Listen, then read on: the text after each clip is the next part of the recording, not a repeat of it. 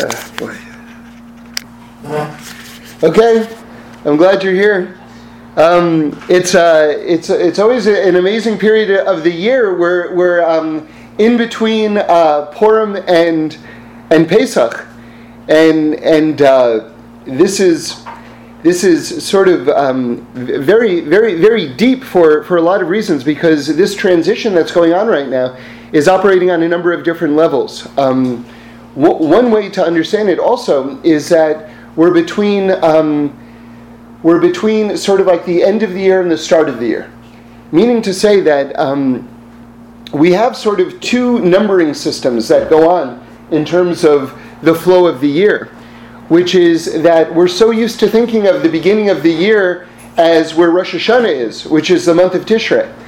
And yet, we order the months from the beginning of Nisan, and we're about to go into the month of Nisan, meaning to say that in the ordering of the months of the year, Nisan is the first month of the year. So that means that Tishrei is actually the seventh month of the year, which sets up one of the great sort of like complexities of just Jewish thought and Jewish life, which is that we celebrate the new year in the middle of the year, right? Because Rosh Hashanah comes during the seventh month. That's the middle of the year.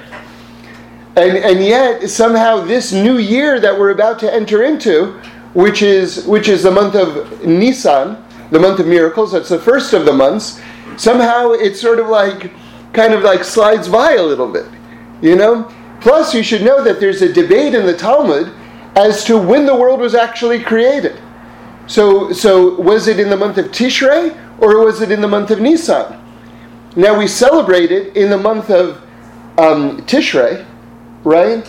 And yet, there's a very strong opinion that actually the world was created in the month of Nisan.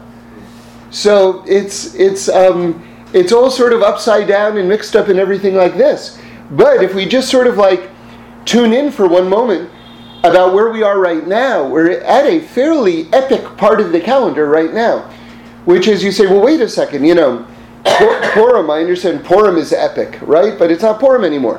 I understand Pesach is epic. Well, it's not Pesach yet. So what's epic about this time right now?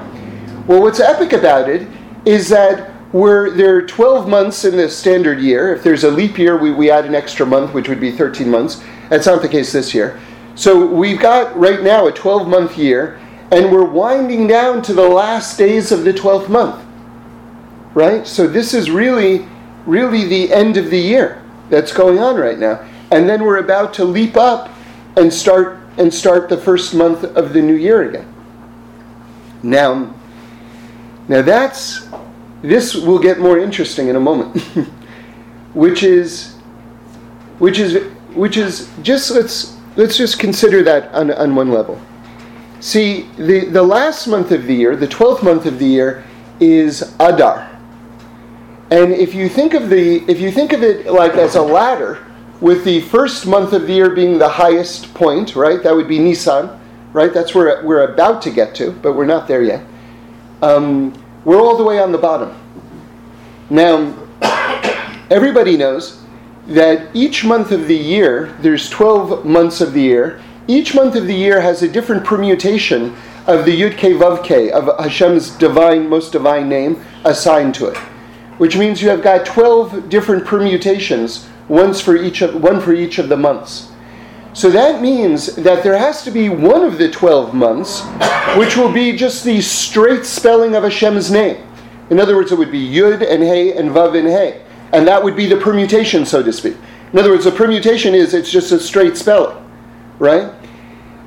So that is the month of Nisan, which is the month of miracles, which, when you understand that there's no permutation within the name of Hashem, that it's the month of straight clarity and revelation. And in fact, what is a miracle if not the open revelation of Hashem's presence, right? Like when you see a miracle, like the whole point of a miracle is, oh yeah, there's a God and He's right here and He's doing everything, right? So it would make sense that the month of miracles, remember the word for miracles in Torah is Nes, and the name of this month that's coming up is Nisan. In other words, it contains the word nes in it, miracles. So it makes sense that the permutation would just be the straight name of Hashem, right? So that's total clarity. That's at the top. But now again, if you think of it as just sort of like a ladder, Adar would all the way be on the bottom. That would mean that if Nisan represents total light, Adar would be the month that's the furthest place from the light, which would be a month of darkness, right? And in fact, interestingly, in terms of the zodiac, the Torah zodiac, right?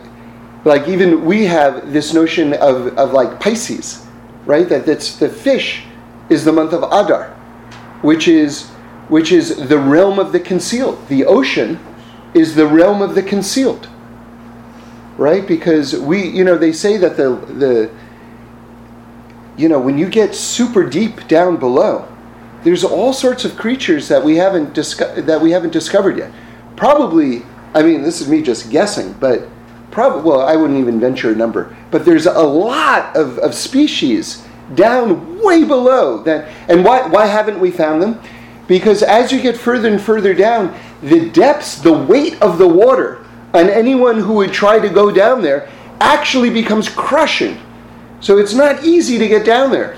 And they found like incredible stuff in terms of landscaping, like volcanoes and canyons and like crazy landscape toward the bottom of the ocean, Anyway, so again, the idea is that astrologically, Adar is the fish, but it means the realm of the concealed, right? Which makes sense because it's the furthest month from Nisan, which is the month of light and miracles and open revelation.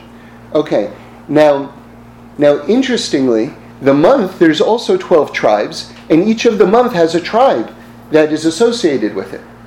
So let's contrast Nisan and Adar for a moment. Who is the tribe of Nisan, which is open revelation? Well, you would say, what if we're talking about tribes, we're talking about human beings. So what human being would most represent open revelation of Hashem? Mashiach, right?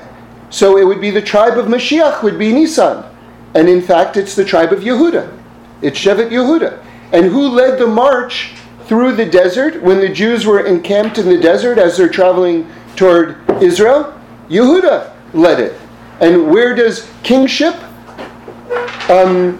exist among the Jewish people?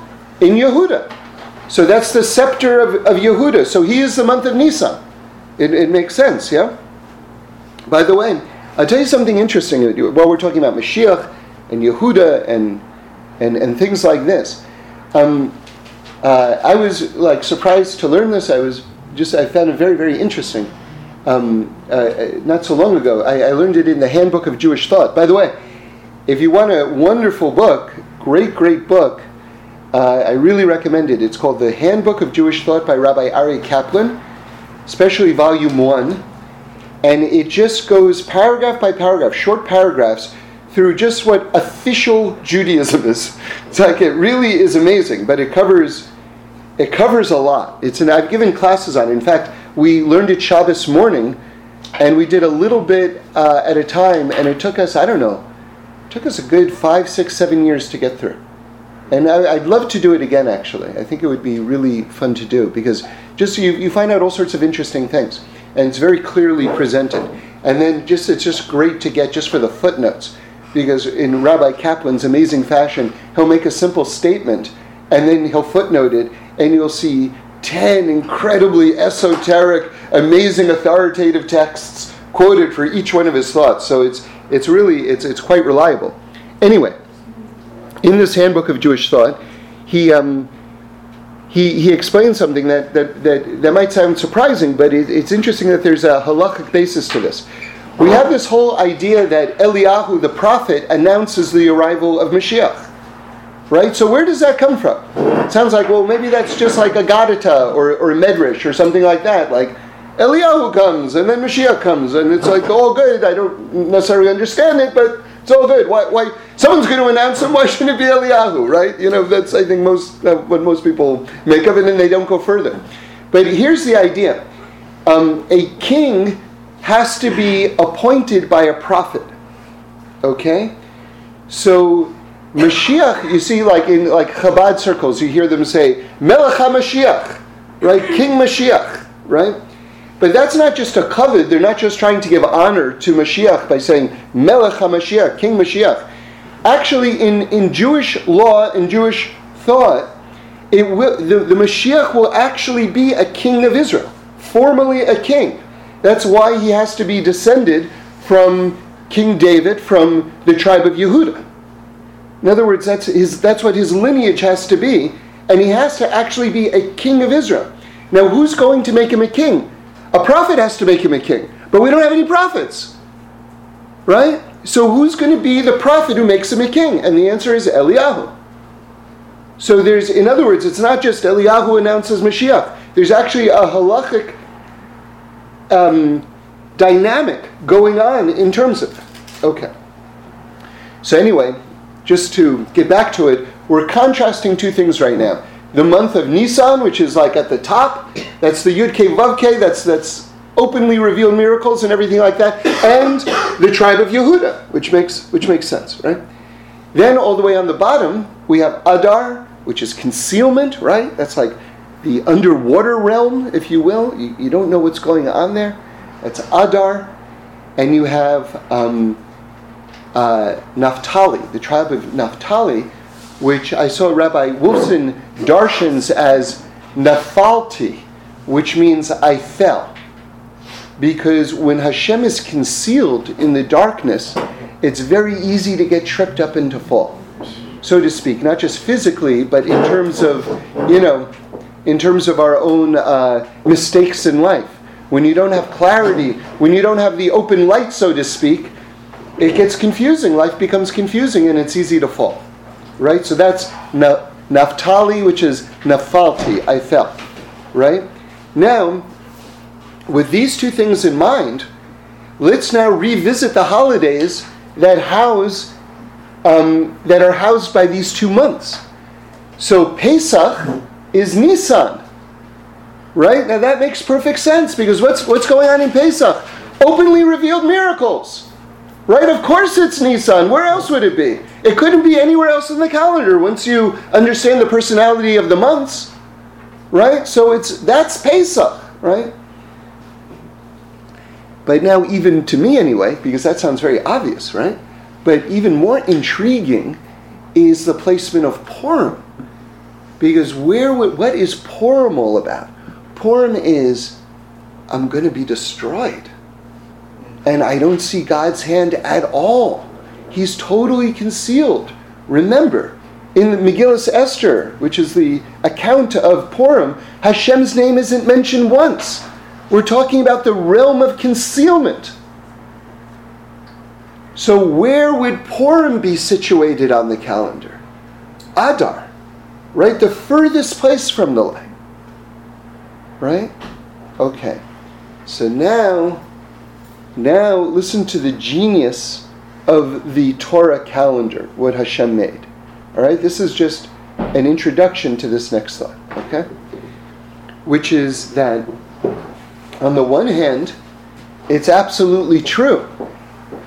At the top of the ladder, we have the first month, which is Nisan, which is Yehuda, which is Mashiach, which is Yud Kei Vav Kei, which is the month of miracles and light and all the rest. On the bottom, we have Adar, which is concealment. It's like the realm underwater. You can't even see it. It's Purim. It's where is God? There's no mention of God in the Megillah. It's Nafalti. It's all these things, right? I fell. But Adar goes right into Nisan. They're actually connected. It's not the ladder construct. I mean, we have different paradigms. As you learn, you need different paradigms to understand different approaches to different thoughts. So in understanding the distance, the concealment and the darkness of the month of Adar, it helps to think of it in terms of a ladder. They're furthest away from each other. But in terms of our lives and the construction of this world itself, now we have to understand it as a spiral. And we have to understand that all of a sudden, like Adar, which is the darkest month, goes right into Nisan, which is the most revealed month. Bless you.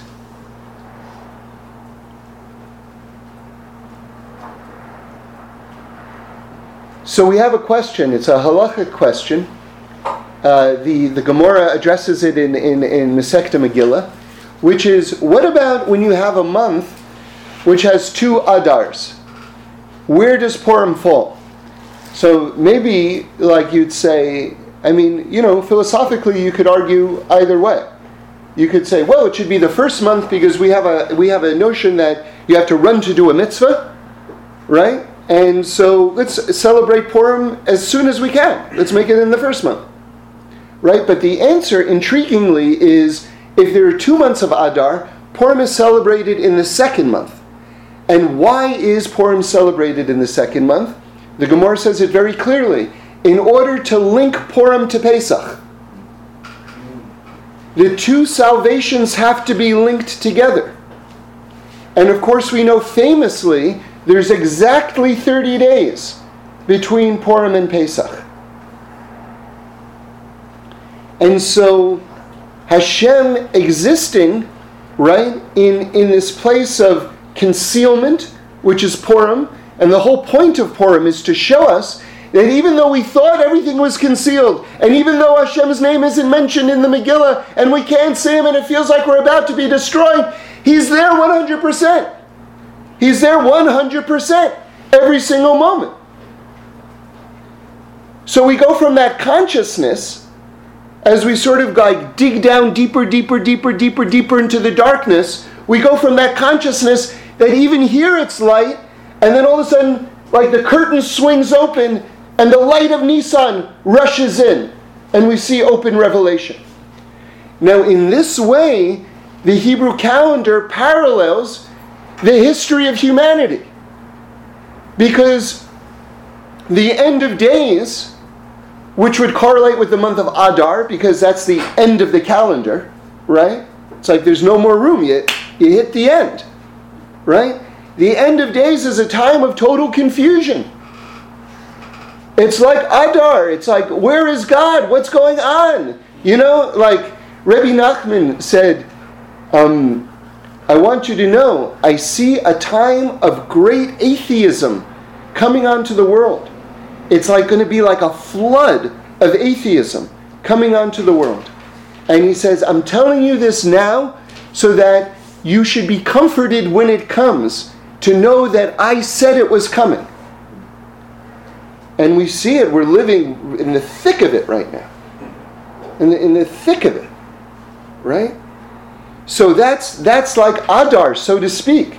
In other words, if you look at the calendar from Nisan, right? Nisan would represent creation, right? And what did we say? We said there's an opinion in the Gemara that absolutely the world was created, in fact, in Nisan. So Nisan would represent the beginning of creation. And Adar would represent the end of days. Right? So what's so intriguing about that is, besides the fact that it's an exact parallel, but beyond that, what's so intriguing? Because Adar then turns back into Nisan.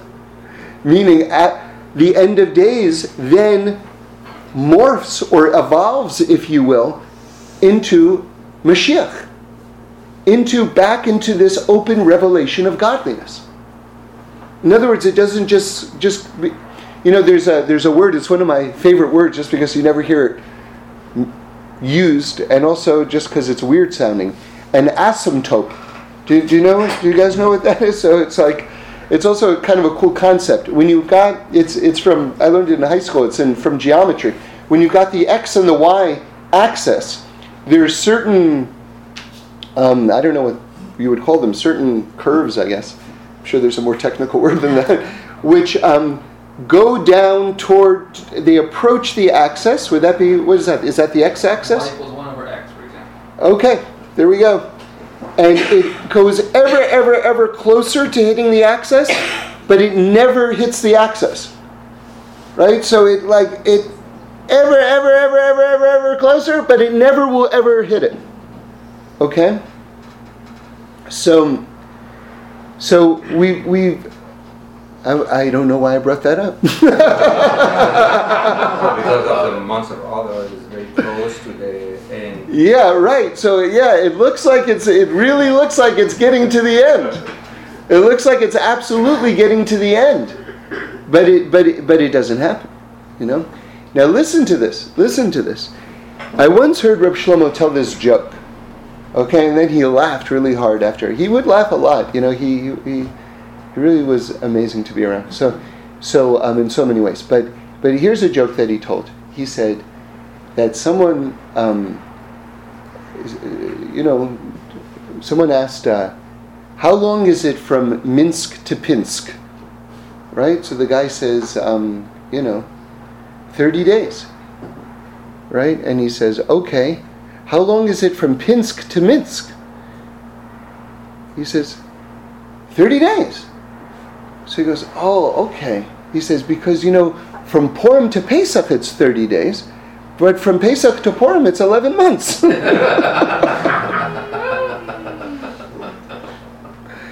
Now, I thought a lot about that joke. Because I thought to myself, why, first of all, why did Reb Shlomo love that joke so much? Why did he think it was so funny? And was there something to it beyond just the joke itself, So this is just me talking, but I'll tell you my own analysis of that joke, because I really did think about it. You see, it hit me like this, which is, something? In order to do something, right, that's so to speak, Minsk to Pinsk, right, in order to do something, that takes a certain amount of time, right? But in order to undo something, that can take much, much longer. Right? So it's not just, 30 days the other way. That's Pesach to Purim. That's 11 months already. And that's a strong thought. And I'll tell you something along those lines. There are a catalog, an encyclopedia of beautiful, beautiful thoughts that are said on the breaking of the glass under the chuppah. Right? But there's actually, as far as I know, an official answer, an official drasha for why we break the glass under the chuppah. And it's, it's almost, I've never been to a chuppah where it's been said, okay? And it goes like this, that just like if you break a glass, you can't put it back together again, right? Or it's very hard. If you say certain words, you can't get them back in your mouth. And so for a husband and a wife, especially a husband and a wife who are starting a new thing together, they have to be careful what they say to each other. Right? So that's like, okay, Minsk to Pinsk, that's 30 days, but Pinsk to Minsk, something else. To undo something, something else.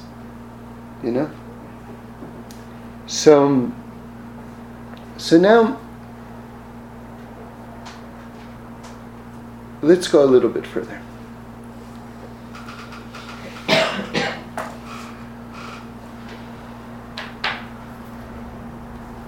I have a question, and I don't think I have an answer, but it's worth just maybe hearing the question, and maybe you can come up with your own answer.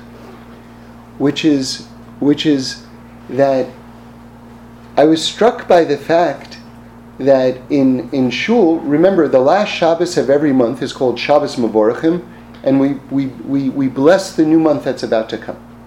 Okay? So now, interestingly, we do this every single month of the year, with one exception. In Elul, right, which is right before Rosh Hashanah, which is right before Tishrei, where we celebrate the new year, we don't bless the month that's about to happen. So there are different explanations given for that. So here's how I understand it. The way I understand it is that basically a new mazel is coming into the world, right? Because Rosh Hashanah, it's like there are all sorts of new decrees happening for a person's life. That's why we we like Elul is such an intense month. Like in the Sephardic tradition, they're doing slichos from the beginning of the month. Getting up like at 4 a.m., 5 a.m., whatever it is, just to say all these prayers. And there's all sorts of preparation that's going on in Elul for Rosh Hashanah, for this momentous occasion, right?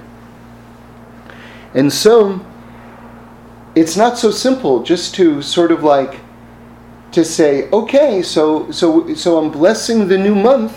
In other words, a new light comes down on Rosh Hashanah, and it sort of like channels, it flows through the year, but then it stops, so to speak, at the end of Elul, and then a new light comes down. And so the idea that you're not just sort of like escorting that light, blessing that light as it travels to the next month. You don't do it because a new light is coming, basically, between Elul and Tishrei. But what about? So I was very struck in shul that here we are in the 12th month, and we're about to go into the first month, and there we were benching the new month. So. Maybe, like, I would, if you were to ask me, okay, 1 month out of the year, we're not going to bless the new month. I think maybe I would have picked Adar not to do it. Right? So there's a continuity there, which is very, very intriguing. And I'm not really prepared to discuss it further than that. But I want to. I was going to give an answer, but then I looked up in the book and I was like, oh, nope, that's not the answer. So maybe something to think about. Maybe something to think about, So let's go further. In the parsha,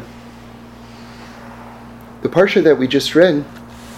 Well, let's continue. Let's continue with this connection between Adar and Nisan, okay? Because now you see something that I think is very metaphysical and very, very cool, which is what happened on Rosh Chodesh Nisan, the first day of the first month. The answer is that the Mishkan, the tabernacle in the desert, was built. It was finished. It was dedicated. Okay, it was all done, and it says, very appropriately, especially if you have in mind the opinion in the Gemara that the world actually was created on the first day of Nisan. It says that the tabernacle in the desert was like a microcosm of the entire world, and that God was as happy when the Mishkan was dedicated on the first day of Nisan as He was when He created the entire world. Right? So here you have like a world within the world. Okay? Now, interestingly, that means that these days. Now, what happened before they put up the Mishkan? So, for 7 days leading up to it, Moshe Rabbeinu, like it was all finished, he put up the Mishkan. Remember, it was something that you could put up and take down. He put up the Mishkan, and then he took it down. And then the next day, he put the whole thing up again, and then he took it down. And then he did this leading up to the 8th day, when they put it up, and then it was officially inaugurated, and that was it. All right? Now listen to this. What did we just say? We just said that the Mishkan was a microcosm of the whole world, right? So that means that that's the first day of Adar. Now what about the first day of Nisan. What about the last days of Adar? What was going on in the last days of Adar? This miniature world was being put up and taken down. Put up and taken down. And what does it say in the Medrash about the creation of the world? That before God created the world, He made and destroyed many worlds. Right? So you see this exact parallel between the creation of the world, right? That God destroyed many worlds before He made this world. In fact, there's a Torah opinion. I know the Tiferes Yisrael who was one of the great commentators on the Mishnah in the 1800s, when they started discovering dinosaur bones, which some people react to as, oh no, like they're having a crisis about Torah and everything like that. He was so happy when they found dinosaur bones. Right? He was one of the greatest rabbis of the age. He said, we've been saying that God created and destroyed many worlds before this one. Here we have actual evidence. Right? That's how if you want to know when a great Torah mind understood that, when it was, headline news, and it was like a brand new discovery, that's how he understood it. Just striking.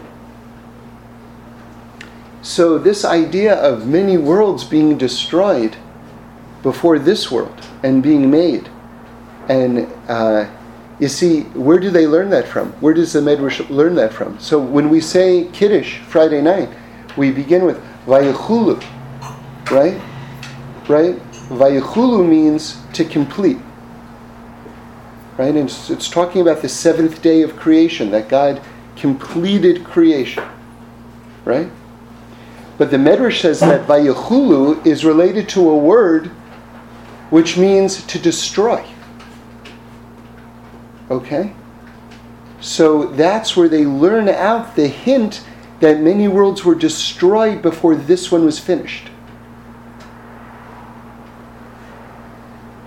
So, we're about to begin a whole new shift in the calendar right now. And if we're very sensitive, we'll feel it as a shift in our lives as well, or to be open to it as well. And so one thing that we have to bear in mind on a very practical level, right? Let's talk about it now in the here and now in terms of how we approach our days, right? It says all beginnings are difficult, right? And everyone has to know that. Because we come from... See, Rabbi Green actually had a very interesting insight into the zeitgeist of, say, American popular culture. And it's something that I never would have thought of. I think it's a very sharp observation. If especially today, and there are other reasons to explain this, but if you look at like box office, movie box office, the dominant movies of the day, I'm generalizing, but it's accurate, are these superhero movies, right? So why are they so popular? You can say it's just societal stuff, but there are also other more technical reasons. Special effects have caught up in a way that now these stories can be told in a compelling way. That was never the case before. So there are other reasons for it, more meat and potato reasons for it. But in terms of the zeitgeist, and I used to read comic books a lot growing up and stuff like that. The superhero story is like, let's talk about Spider-Man, because he's as iconic as it gets. He gets bitten by a radioactive spider, and then boom, he's a superhero. In other words, that was easy. Right? You don't see him like sweating his way through taking the LSATs, It's like, man, okay, here's my plan. First I'm going to I'm going to get on law review, then I'm going to work out, I'm going to, whatever, travel to Tibet, find some karate master and train for 30 years with him, then it's like he got bitten by a spider, done. No work free. That's America. It's the work-free road to superhero-dom. And so this teaching that all beginnings are difficult, and I heard a rabbi explain, I don't remember who said it, but I thought it was very good. Beginnings is said in the plural. All beginnings are, and because why? Because a lot of times you have to try several times before you get it right.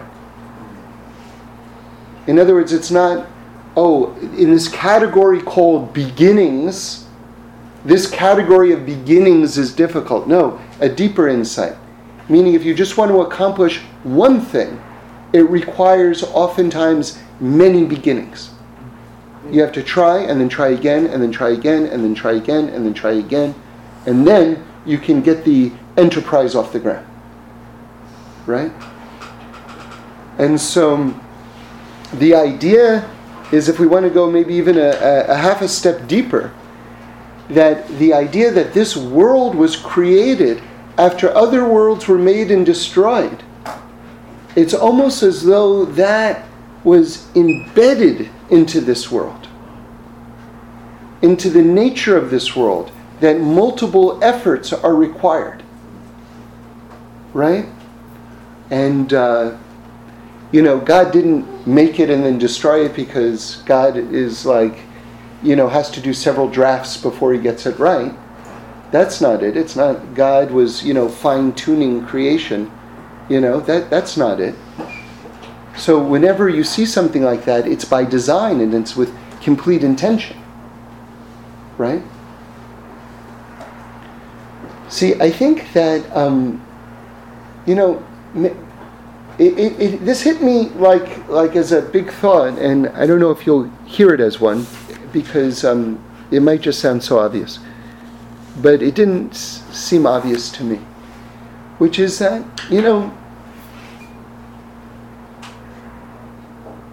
there are different ways to teach Torah, I think. And one way, and I think for better or for worse, it's probably the dominant way that most people approach it, is this is what you got to do it, and you're not doing it, what's your problem?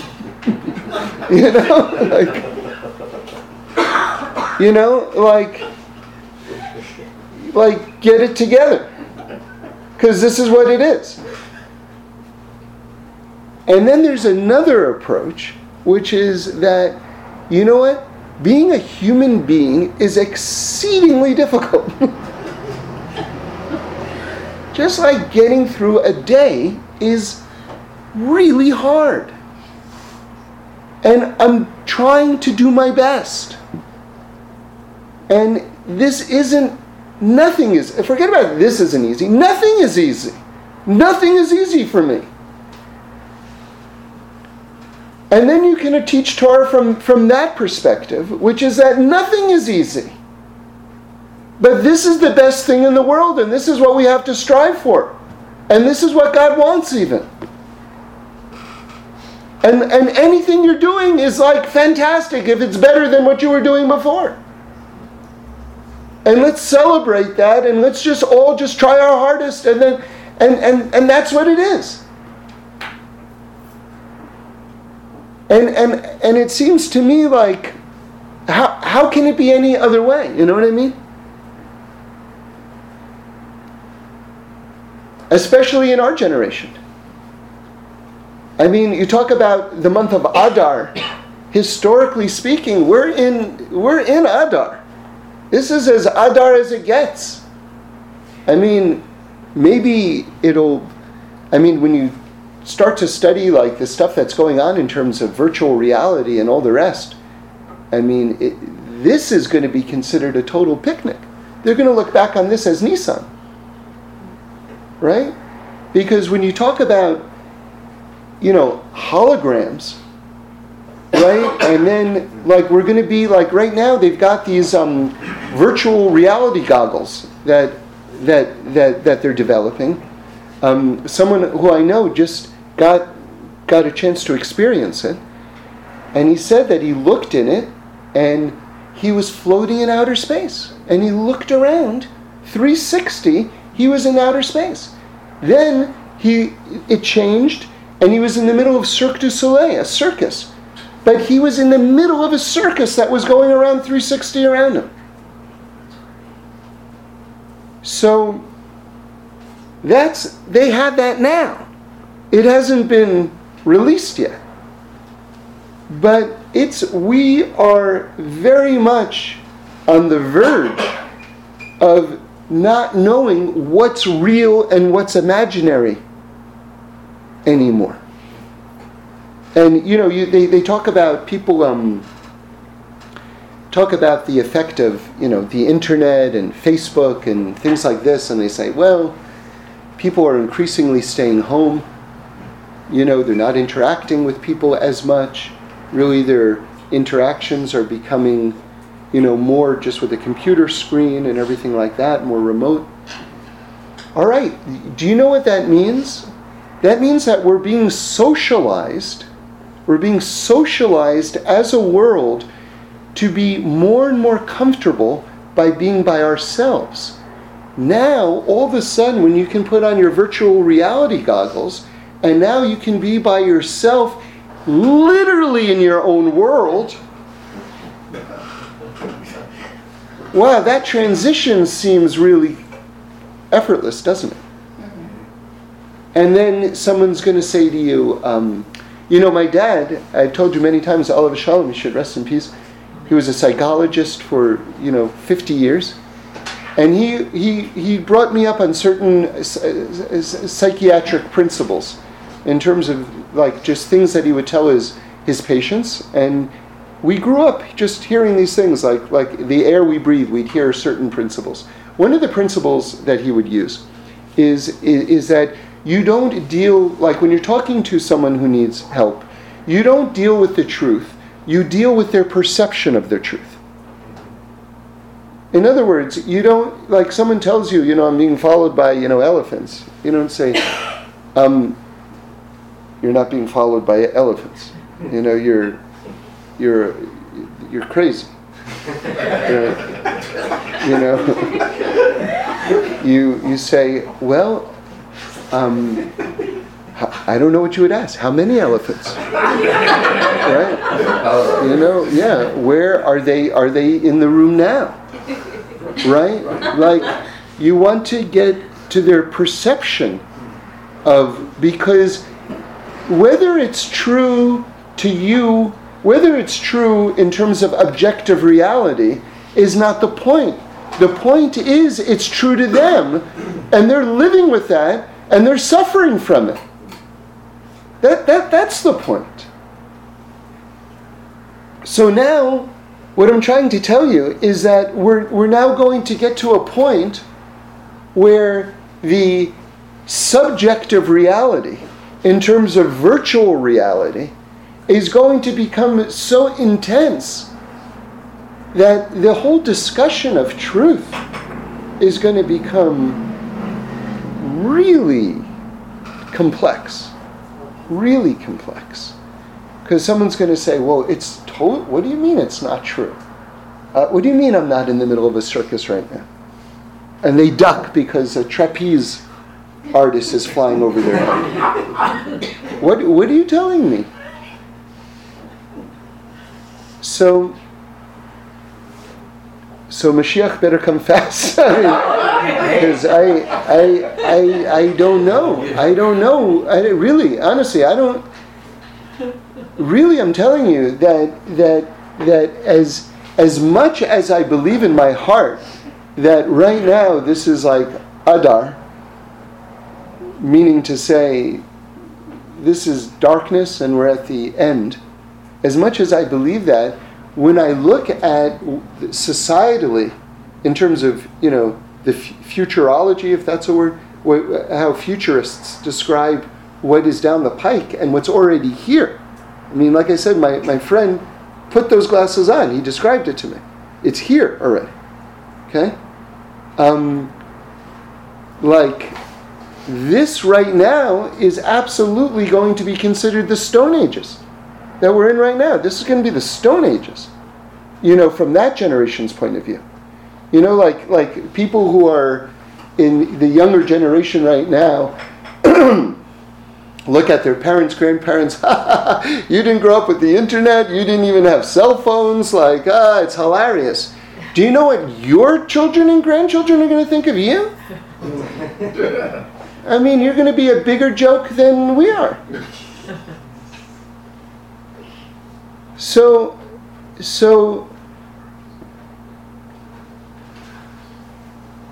yeah, I it's all very, very humbling. It's all very, very humbling. The whole thing is humbling. And I'll just end just with something that I just think it's important to hear. Which is that it's so easy to just exist in a realm of ideas. And, the last few talks I've been mentioning this, and I do think it's an important idea, and I just really want you to really get it into your bones. Which is that for most people, even most quote-unquote religious people, God is just an idea. It's just like, there's a God, and He made the world and whatever it is, but it's just an idea. Like the idea that they exist within godliness, that God is actually the definition of reality.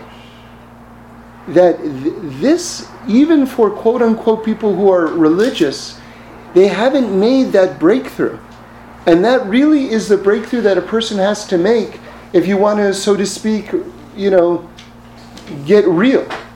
You know what I mean? And really be in the consciousness of what we talk about in terms of Torah and Judaism. That is the consciousness. Right? That's what we call dveikuskite. That's called cleaving. That's where you want to be. That's where you want to exist if you're taking this path seriously. And within that, we also have to understand an equally big or maybe even bigger thought, which is that we exist amidst exquisite structure. And it's so easy to think, because just life goes by so fast and there's so many things I know and don't know, and things seem so quote-unquote random and all the rest and mysterious, and who even knows, and does anyone even know, and everything like that. Well, you know what? Maybe nobody knows, and probably nobody knows. But that doesn't mean that the structure of the universe doesn't actually exist 1,000% that we live in. We live in an exceedingly structured environment. And there's a creator to that structure. It didn't just arrive whole cloth on its own. It was created. It exists as a creation. It may have evolved, but it exists as a structure.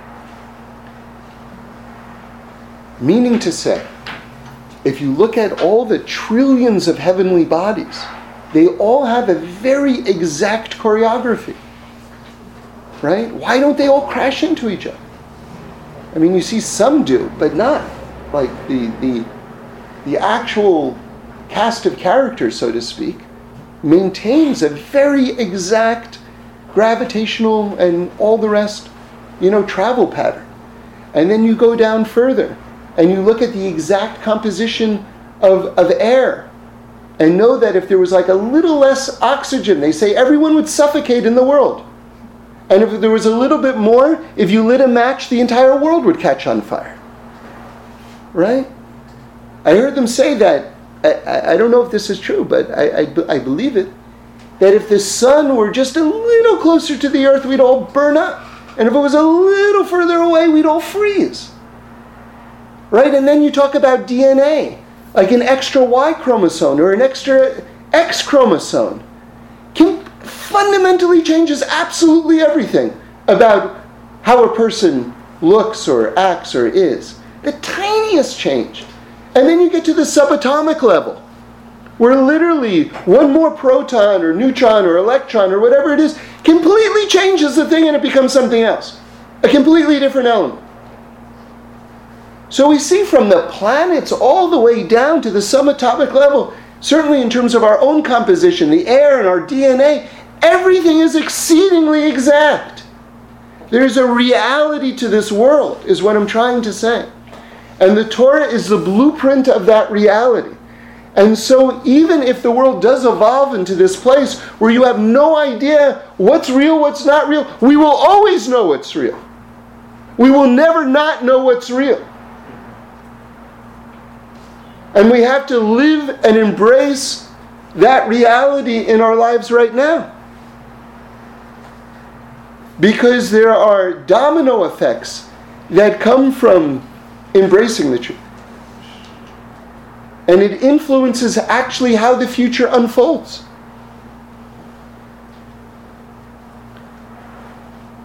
Okay. Yeah.